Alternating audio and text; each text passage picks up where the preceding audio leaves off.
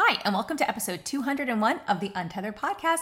Today, we have one of my colleagues, Karen Benitez, joining us. Karen is the founder and designer of Chevy Chase Pediatric Dentistry in Chevy Chase, Maryland. She's originally from St. Louis, graduated from the University of Missouri in 2002 and the University of Missouri Kansas City School of Dentistry in 2006. She ran off for an adventure in NYC and completed her residency in pediatric dentistry at St. Barnabas Hospital in 2009. In 2010, she moved to Washington, D.C., and since then, she has fallen into the airway space. So join us to learn all about what she has to share regarding pediatric dentistry, airway, what she's doing in her practice, and her son's journey. Quick disclaimer, all information, content, and material of this podcast are the opinions of the speakers and is for the informational purpose only and not intended to serve as a substitute for the consultation, diagnosis, and/or medical treatment of a qualified healthcare provider. Welcome to the Untethered Podcast. I am your host, Hallie Balkin. I'm a certified orofacial myologist, feeding specialist, and mentor. This podcast is all about getting your questions answered and collaborating with colleagues to bring you the most up-to-date information in the orofacial myofunctional therapy, tethered oral tissue, and airway space. I challenge you to keep an open mind and join my mission to get this information out to the masses. Let's get started. Karen, welcome to the podcast. I'm excited to chat today. Likewise, Hallie. Thank you for having me. Of course. So I always like to ask everybody, when you're in the airway space and maybe you haven't always been, what was the catalyst? Is there something personal? Is it patient caseload? What was your journey into this airway focused space?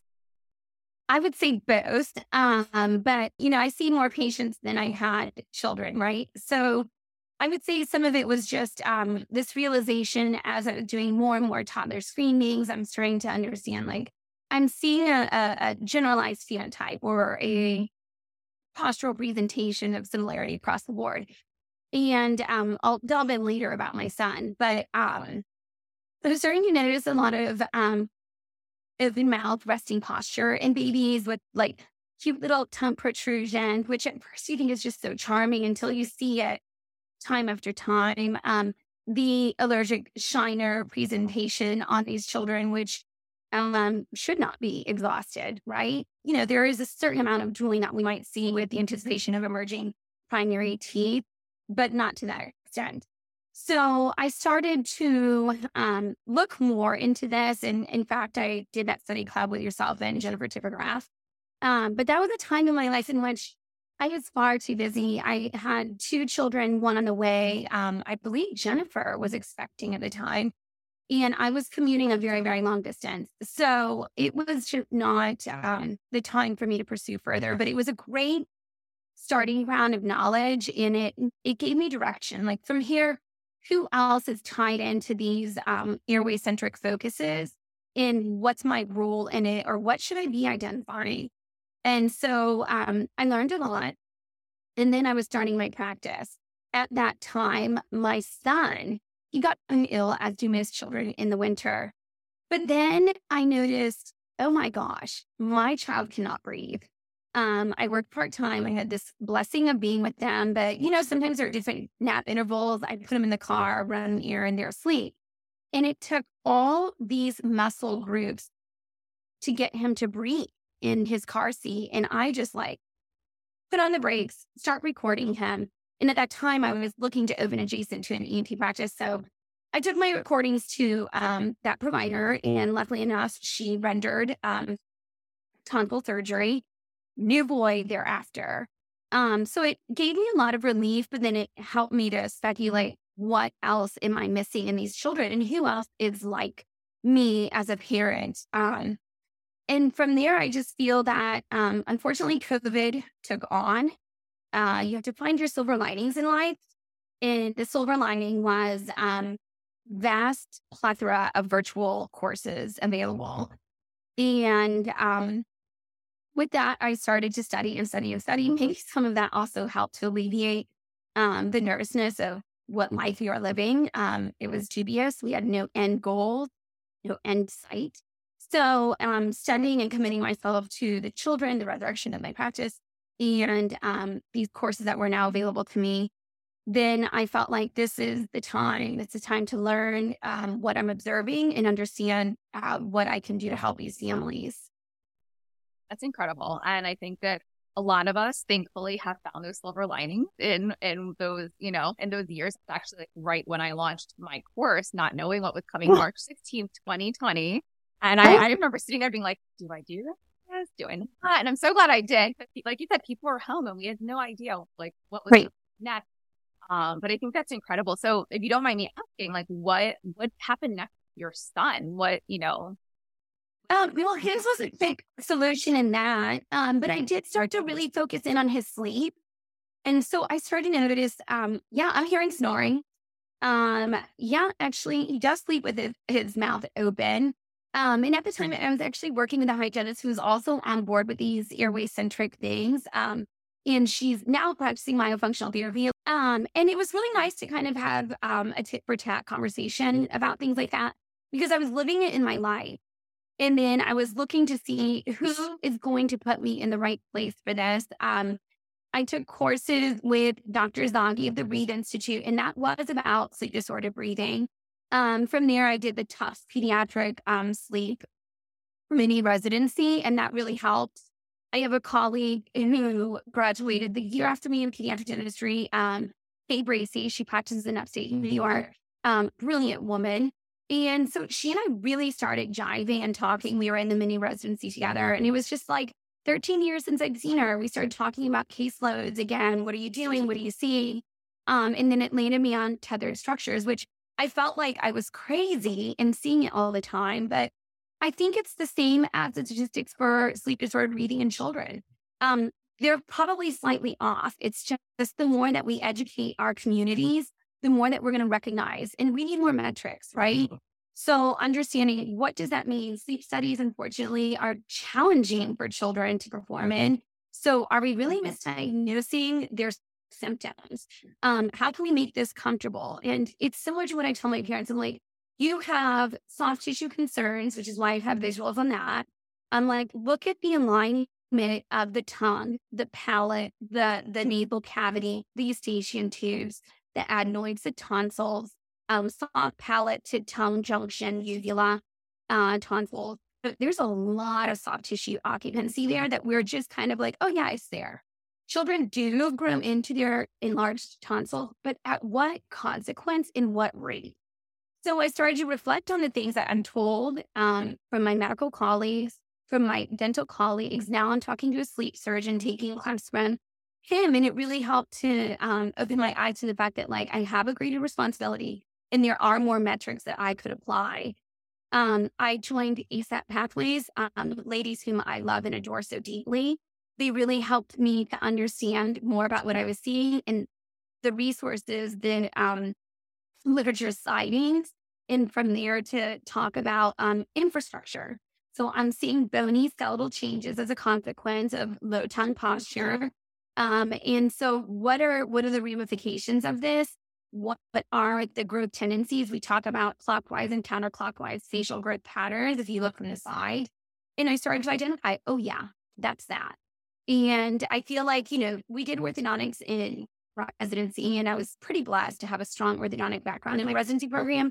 So it really helps me to correlate these oral manifestations, the noxy of habit, their consequence, or even the why. Like, why are these kids like really diligent about thumb sucking? And you know how to measure it, the intensity, the frequency, the duration. But some kids almost like you can't withdraw that without a strong suction recourse. So I sympathize with parents. I was trying to understand what this is and not to hit too heavy. There's no shame, but trying to understand as a parent, they don't know so much. So what can I do to help them identify key features and put them in contact with proper referral sources so that they can, you unlearn what you've been doing. And so much of this is from in utero. So thanks to persons like yourself, your podcast, and just the capacity to learn in modern times is extraordinary. Sometimes you're trying to decipher, in what order do I work? In what order do I work? How soon should I share this with this family? I mean, depends how many struggles they're presenting with. So I started to identify tongue ties and not shy away from conversation because, in a way, some of us do shy away because there's a lot of stigma surrounding it. I think you've shared your experiences as well on this, but it does matter. I'm sure you have your own struggles within your own SLP community, but the more that we talk about this and probably more between colleagues, so it's across different fields, like normalizing these findings and trying to say, hey, what are you suggesting in this capacity? And what was the benefit that you saw from that? So I think in essence, you'll find more interdisciplinary contact and relations, and that might be between pediatricians, pediatric dentists, ENT, SLP, and OT. In seeing newborns and their nursing struggles, I started to really understand a lot more about oral motor function. And that has been, just such an enormous blessing.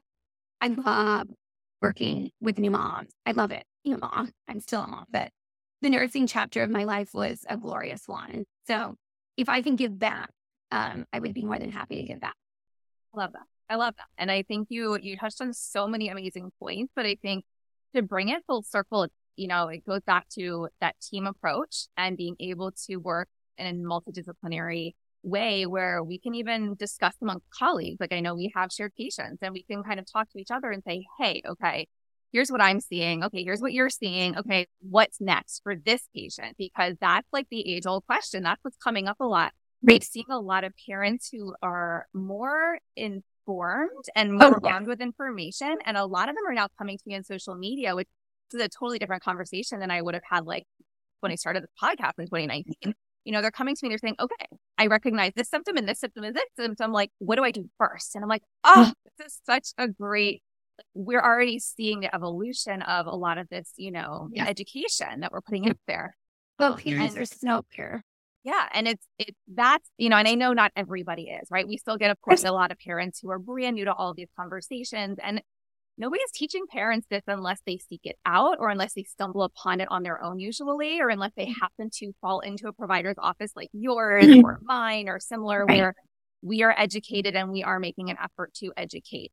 And so I think we still have a long ways to go, but I love that question of like, what's first? And I think it's so independent of, it's based on the case, it's individualized. How does this child present? What are the family's goals for their child? What is the family capable of taking on right now? Because sometimes it may not even be like what we ideally want the next step to be. It may just be, what do they have energetically? What do they have timing wise? What do they have financially? Like, what are their capabilities and how can we best support them so the child still makes progress, still working towards optimal health?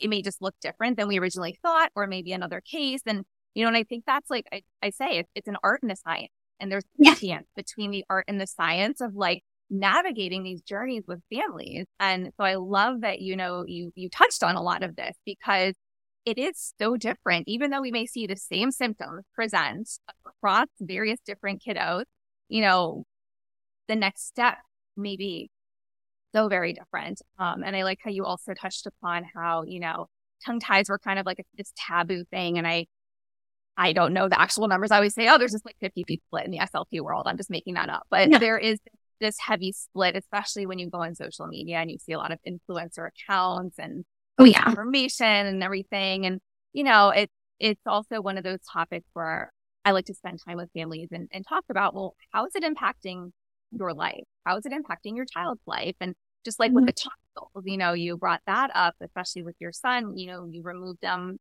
he improved dramatically. And then you ask the question of like, at what extent do we either like leave them in and let them grow into their tonsils or hope that they decrease over time? Which, for me, I am always thinking of, okay, we know there's research now supports like early expansion and that can, and then myofunctional therapy, whether it's slow or rapid, we can definitely see a improvement in those soft tissues and, for, in other words, decreasing tonsils and adenoids, which I saw with my daughter. I didn't know at the time that was like a thing. And I think there's like, earlier levels of research on that. But if a child is presenting in such a way that we're concerned about obstructive sleep apnea or, their health is dramatically being impacted affected by it, then, I always tell parents, I'm like, follow your gut. You do what feels best for you. Yeah. Have And your parents Yeah. know what their greatest fire is. Like, or just even recordings like the Snore Lab app. You don't know. You're tired yourself as a parent at the end of the day. I don't know what my child's doing when they're asleep. I put them in the room and I don't go check. Well, rightfully so, because we never wake a sleeping baby, right? But then you're like, but there's some manifestation of something going on. So how can we gain metrics? And it's really about the metrics surrounding sleep, the metrics surrounding audible sleep, noises, the apnea, moments of the gas, right? Seeing that with some kids, I'm pretty confident, myself, my husband, so the end journey, the decades ahead, trying to understand if I don't stop this now, where will this progress to, right? And I mentioned to you before that when you graduate from dental school, you do a table clinic. And with Denise Hamlin, my classmate, we had done mandibular. With Denise Hamlin, my classmate, we had done obstructive sleep apnea and mandibular advancement appliances. At the time, they kind of suggested, oh, that's not super relevant in dentistry. But honestly, everything changes and there's an evolution. So it was what it was. I learned a lot from it. And then here it's like God was saying, hey, Karen, you're going to touch base on this again at a later part of your life. And so here I am full circle again. And I do have a lot of those questions being asked of me. Well, there's a lot of grinding at night. I would say most pediatric dentists are hearing that. And we were taught it can be stressors, anxieties. And sometimes I felt like, okay, but like, what anxiety is a child having at this point? And it made me think. It made me think, what does the research really mean about that? Because it's like, in a way, exhausting. And I felt silly. I have all these parents asking the same question. So then I started looking more. No, it is an early sign. Just like you shouldn't be hearing your children's stories. So what should we look at? And parents are aware. And they kind of already feel in their gut, like you're suggesting, what's the greater fire? So the timing to me is like, where are my ENT for pediatric? Even the pediatrician, like, how can we kind of sit at a conference table together and understand, like, where should you really start prioritizing and leaning in? Like, hey, ENT, I kindly ask of you to really think about removing these, or let's start even earlier expansion methods because we're seeing a reduction in tonsure size. Now, you're not going to see a grade 4, grade 3 touching the uvula. Like, I have a clear view into your airway. I often snap a little image of it so parents can see, what is she talking about? I'm like, look, when you lie flaccid in paralysis of sleep, I was like, no wonder you're constantly advancing your mandible and grinding because they're all coming together upon one another and cutting it. So a lot of it is just visual cues for parents, giving them documentation, whether they take that to their medical providers or not, I'm not sure, but trying to get more and more visuals. And so that's become a big part of my practice for parents to understand both intraoral for their child. What am I talking about? What am I showing you on your facial profile of growth? Even gummy smiles, which I have. And I had a very long-standing habit myself as a child that we just didn't know enough about. But the research is there, it's growing, and a lot of it is the emphasis between us. I love my SLP community. I just feel like I might be burdening you guys a little bit, but I might. But, there's so much that I've learned to lean into, and I always tell my parents, I am such an irreversible part of your equation. If you're coming to me for even skeletal growth modification or tongue tie, of course, tongue tie release is a lot more irreversible, right? And like, you have got to condition this muscle group because that is actually the friend, the strength within the tone of all these back tonsillar pharyngeal muscle groups that are going to help you when you're asleep at night. And everybody kind of gets a little lazy, they too go to sleep. So like, you have to strength train everything the same as we talk about the rest of our body muscle groups, right? These are the cohorts. I was like, but if these functional assessments, I've also learned, like, they're going to look into your feeding, your drinking. I was like, your resting postures. I was like, I did the class, and I will tell you, And maybe it gives us a little ADHD dentist because we are really kind of like immediate result, right? I was like, I can tell you your cavities. I can tell you the tongue tie. And you give me about 30, 40 minutes and one up, you're done, right? And it was humbling for me to understand. And I was a little antsy. I was like, you guys, it takes time. It takes time. And I have to put these parents in that format sooner because it takes time. Yeah. I love how you mentioned conditioning the muscle because, in what other arena do we not do that, especially before a procedure? Like, I talked about physical therapy. Yeah. You go for physical therapy before a hip replacement or a knee surgery or really any other major type of surgery. And so while a tongue tie may be a quick release of tissue, it's still going to have an impact on the entire body. I think a lot of the debate that surrounds tongue tie releases falls from individuals who have had bad experiences. And when it's individuals, Yes. Mother infant dyads and patients and things because they were not educated on the need for pre-op, the need for post-op therapy. So for me, like you said, conditioning that muscle is so important because babies start swallowing about 12 and a half weeks in utero. They're born with the swallow that they're going to have for life unless we intervene. And some babies are going to compensate better than others. And then that tends to snowball if they're not compensating well, or maybe they're okay feeders in infancy.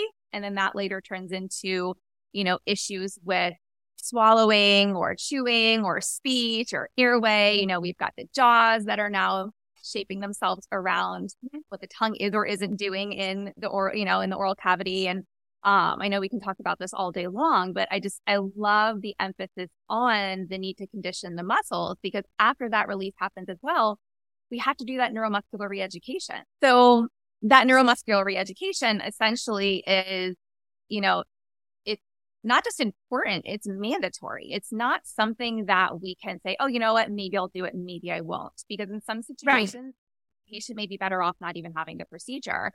Yeah. Not going to do it properly because of the ramifications. Or now we've got this tongue that's quote unquote free, but it doesn't have a function. And now it's been sitting in different ways. And now we're having struggles. Yeah. I mean, do you get patients? Oh, yeah. Yeah. And say this, but not to be intimidated by patients, right? My functional therapy takes a while. So that in itself is a time gap between procedure. But I always say it's really the determinant of the procedure, right? Like with a myofunctional therapy, are you getting the functional component that you were missing before? Because you never utilize that muscle. So I'm like, you could present with a tether, but some of them I see, they're soft, they're supple. I still get the tongue up to the palate doing clicks and clucks. I'm like, the chicken, I feel like that really helps kids. But I'm like, if they say, hey, you're a tether, but we're hitting all the right metrics, then leave it alone. Leave it alone. You can address that later, the symptoms that present themselves later, right? I'm like, but you first have to learn how to use the muscle. And me being intimidated sometimes put me in the wrong spot. And I have now learned how to better assess as a provider what I should do, when I should say, I'm so sorry, or how can we do this differently, right? So some of these things have been my own provider error in learning. And I think anybody who's provided this has gone through the same realization themselves. Even in newborns, I will say, I'm like, in those first few days after, whoa, hang on a minute. Like, who's on your team? Who's your lactation counselor? I mean, did you just meet today? So there's so much that needs to come in because it's very intimidating working on a newborn. They're so tiny and delicious as they are. I was like, now I really need to understand, what was the parent's history? Was there trauma involved? How much healing does the mom need to do to unwind her body, the fascia of her own body, the fascia of this baby who, be it cesarean or natural, inevitable tension, right? So much of it is just letting them unwind, find their own dance partner together, and then who in the nursing capacity to get you going. I'm not qualified to determine milk supply. I'm not qualified to give you what skills you should use. I learned lactation so that I understand what should I be assessing for the feel of the suction during my assessments, oral motor function to reinforce with the parent. But now that I'm at that level, there's only so much that a pediatric dentist can do, right? And I stick to my metrics, my profession, and I deviate out to give enough information to support when they discuss that in that realm of therapy or in this lactation. Listen intently, because that's the same thing I want you to jive on, right? I want you to learn these things. And parents are going to be, so much more prepared than we were, right, Hallie? Like, I didn't know anything, and I studied to be a pediatric dentist. I thought I knew a lot. I've been with children my whole life. But once you have this vulnerable young baby and you're like, where's the milk gauge? I was like, there's no milk gauge. I think I literally said that to my pediatrician. I was like, I'm really because there's no milk gauge. I have no idea what you're talking about. You asked me to count the wet. Is it dirty? And I was like, my mind is just everywhere. I'm exhausted. Hormones can take a normally sane person and just send them off kilter. So there's a lot of emotional component behind newborns that I've also learned to refrain. I'm like, give it a moment. Let's keep in communication, but who's on your team? And let's talk between us as well. There's so much to learn. It's really the interdisciplinary committee, let's say, that these parents need. And that begins from newborn, and it does carry through later. I'm used to referring between dental colleagues, and now I'm really used to now referring across the board with you guys as well. And it's brought me a lot of joy. My parents are happy. They're like, oh my gosh, you alleviated so much. I was like, oh, I'm so happy to have made that connection for you guys, because I was doing you no good. It would still have consequence, even cavity risk, right? So cavity risk with a tongue tie. I was like, how crazy am I to have not seen it? They can't use the tongue to debride the surfaces of the teeth as they should have, or even just the blanket coverage of the lower teeth and this exposed upper teeth, right? You have lip tethers that are of significance. I also tell my parents, try breathing with this amount of tension right here, your cupid's bow area. I was like, and then when you remove that, you really do feel a difference. I was like, there's a lot of tension. If I can't lift your upper lip, I was like, imagine all the muscle inactivity that's going on with that, upper lip area. There's much to learn. There's much to implement, but a lot of time out, educating parents, giving them resources, and then I can deliver something that's pretty irreversible, right? Right. Yeah. Well, and I think that's incredible. I mean, you talked about like your vulnerabilities, which I think so many have. Oh yeah. So like we've all kind of been there, whether it's just professionally or it's also as a parent and having gone through this journey. Like you were the dentist, I was feeding therapist, speech pathologist, having adults. I don't know like it's both humbling and it's almost life-saving, because then we're able to turn it around and help others too. And I love that you're doing this. I love that you're able to connect these dots for parents and connect them to helpful professionals, and even just help them understand we don't want to rush into this. Like, unless we are 100% sure, which we never are, we need to in there and work with the tissue, because that behavioral approach, when I say behavioral, I don't mean like a child misbehaving. I mean behavioral therapy, meaning like the actual intervention, not tissues, oral motor therapy, that kind of thing.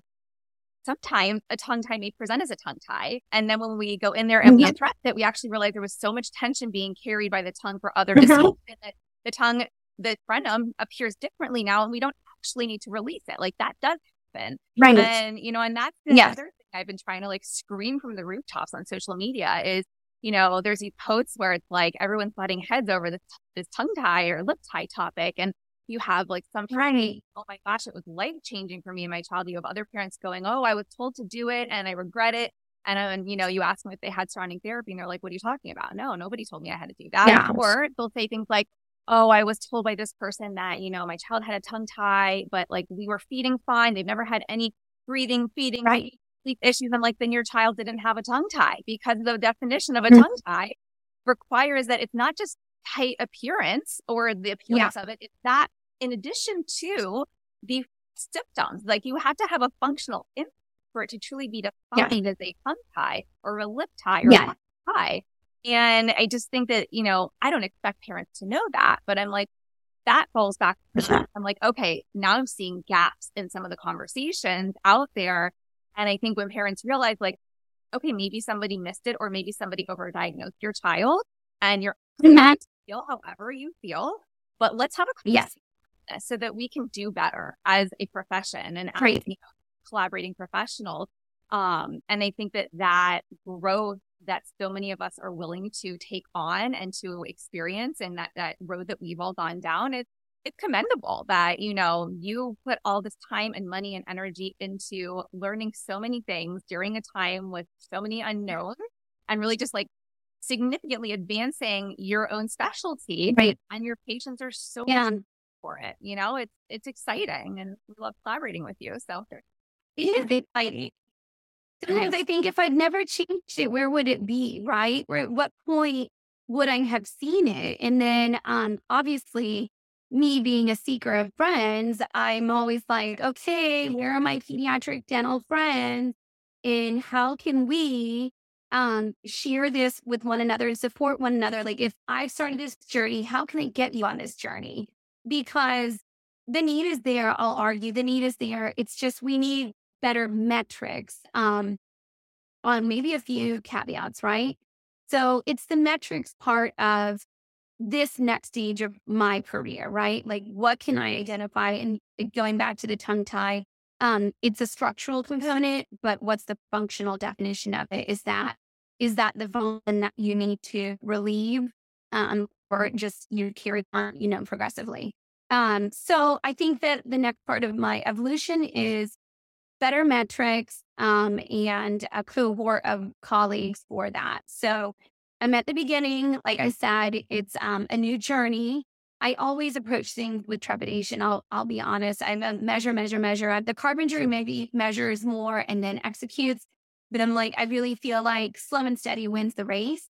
And I need to understand there's so many different kinds of patients that I receive, and parents, and the emotional background of the parents, or how much new information am I providing them versus like, oh, I came in kind of at this level. I'm no longer a novice on this subject, Dr. Karen.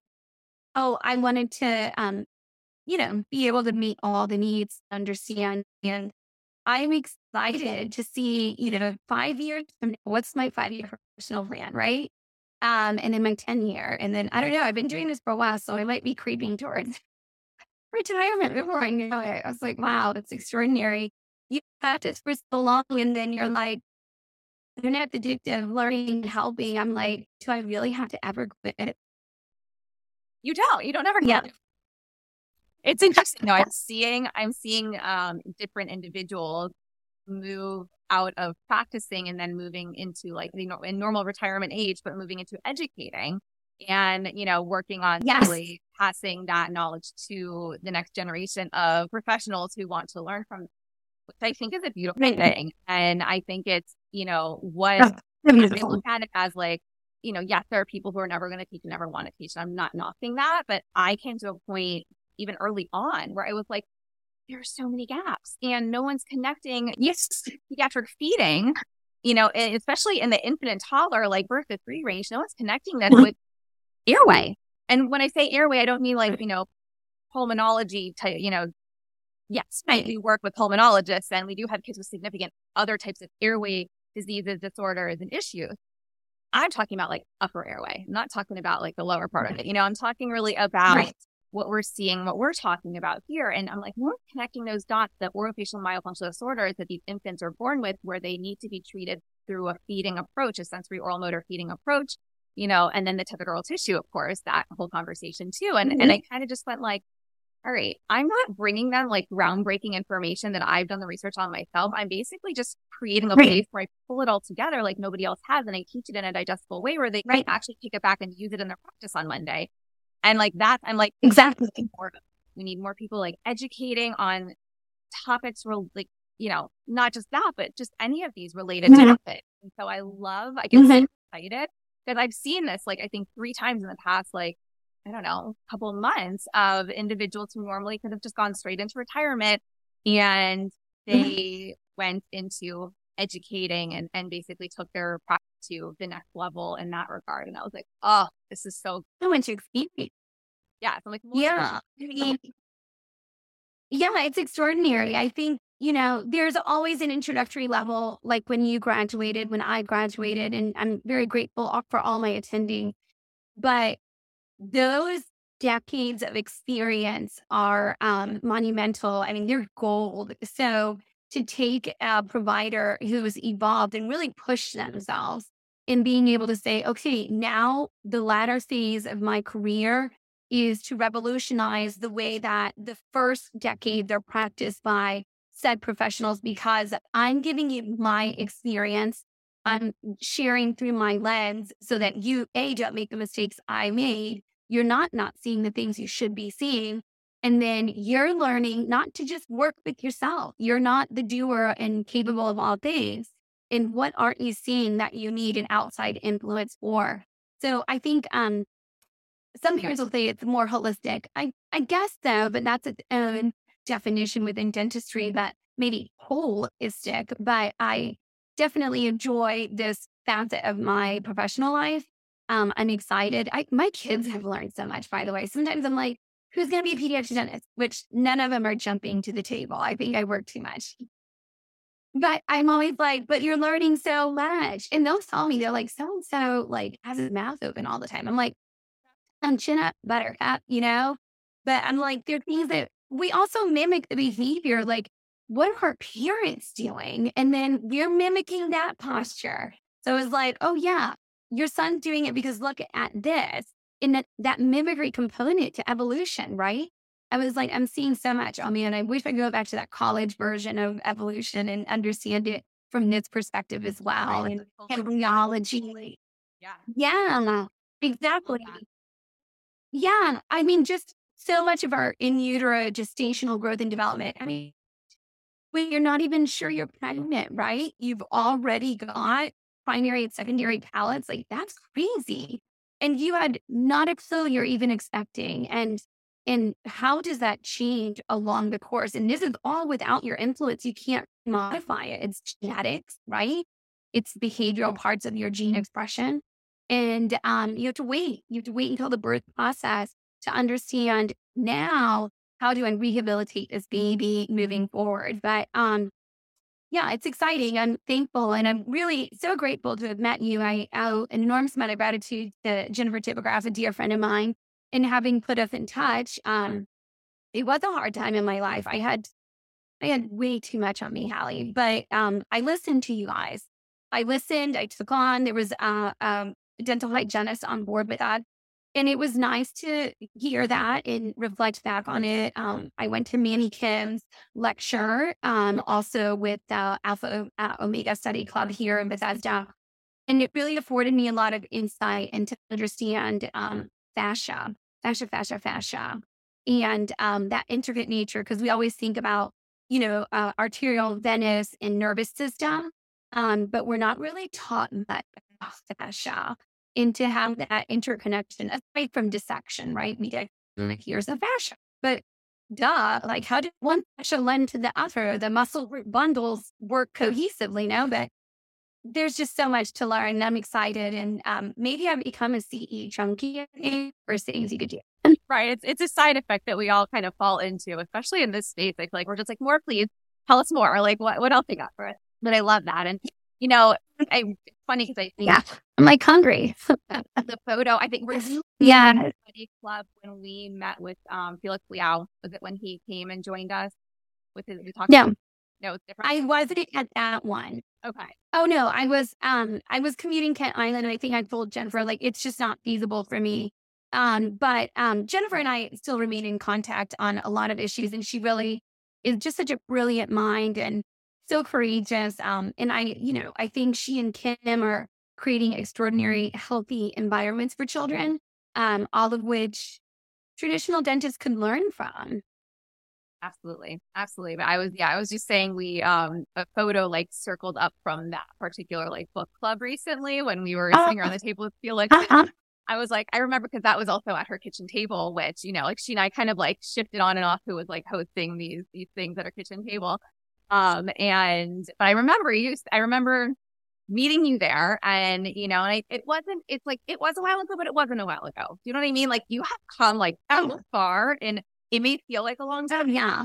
It's really the amount of information and how you've adapted and changed like your approach and your practice and the way you're seeing things differently, and even referring and, you know, all the things in addition to everything else you already were doing and that you do in your office as a pediatric dentist. You know, I have to tell you, to me, but it's amazing. It's incredible. Like, I pat yourself because I think you know, it's almost like, you know, I think we are the hardest like on ourselves. Like, we downplay things. We're like, oh my God, 2 years ago and here we are. But you did it, you know, and your patients are better. And I love that. And we love collaborating. Yeah, I'm willing, right? Yeah. Yeah. Oh, thank you so much. Coming from you, that's an enormous compliment. Oh, well, this has been amazing. I know we've touched on like so many different things, but is there anything else that we haven't touched on that you want to share before we start to wrap up? No, I think I'm good. I think it's maybe too much, right? You can keep going and going and going into different facets, but no, I'm satisfied, you know. How can they find you? If they want to find you in your practice, where are you? Share with them how to find you. Oh, I'm sorry. Yes, my practice is located in Chevy Chase, Maryland. And yes, it's ChevyChaseKids.dentist. I try to put a lot more information there. There's a whole gamut of stuff that's coming. It's just, you know, the behind the scenes work before you launch it onto your webpage. But yeah, I'm excited. I'm happy. I look forward to the growth and maybe more like-minded associate potentials. I think that the more that we grow as a specialty, and our kids are going to be better off for it. The community, and you know, it resonates with even social media. My friends circle back in St. Louis and in Kansas City where I studied. I was like, you got to get on it, guys. You got to get on it and be on the same page, and we can all meet up and like feel good about what we've taken our careers and created for oral health awareness, you know? I love that. Well, this has been amazing. I know that you and I could like talk all day long about these things, but thank you so much for joining me today. I love it. Thank you. And I hope you absorb more patients into your practice in the Chevy Chase area. Thank you so much, Hallie. Thanks for doing this. You are doing really great things, Hallie.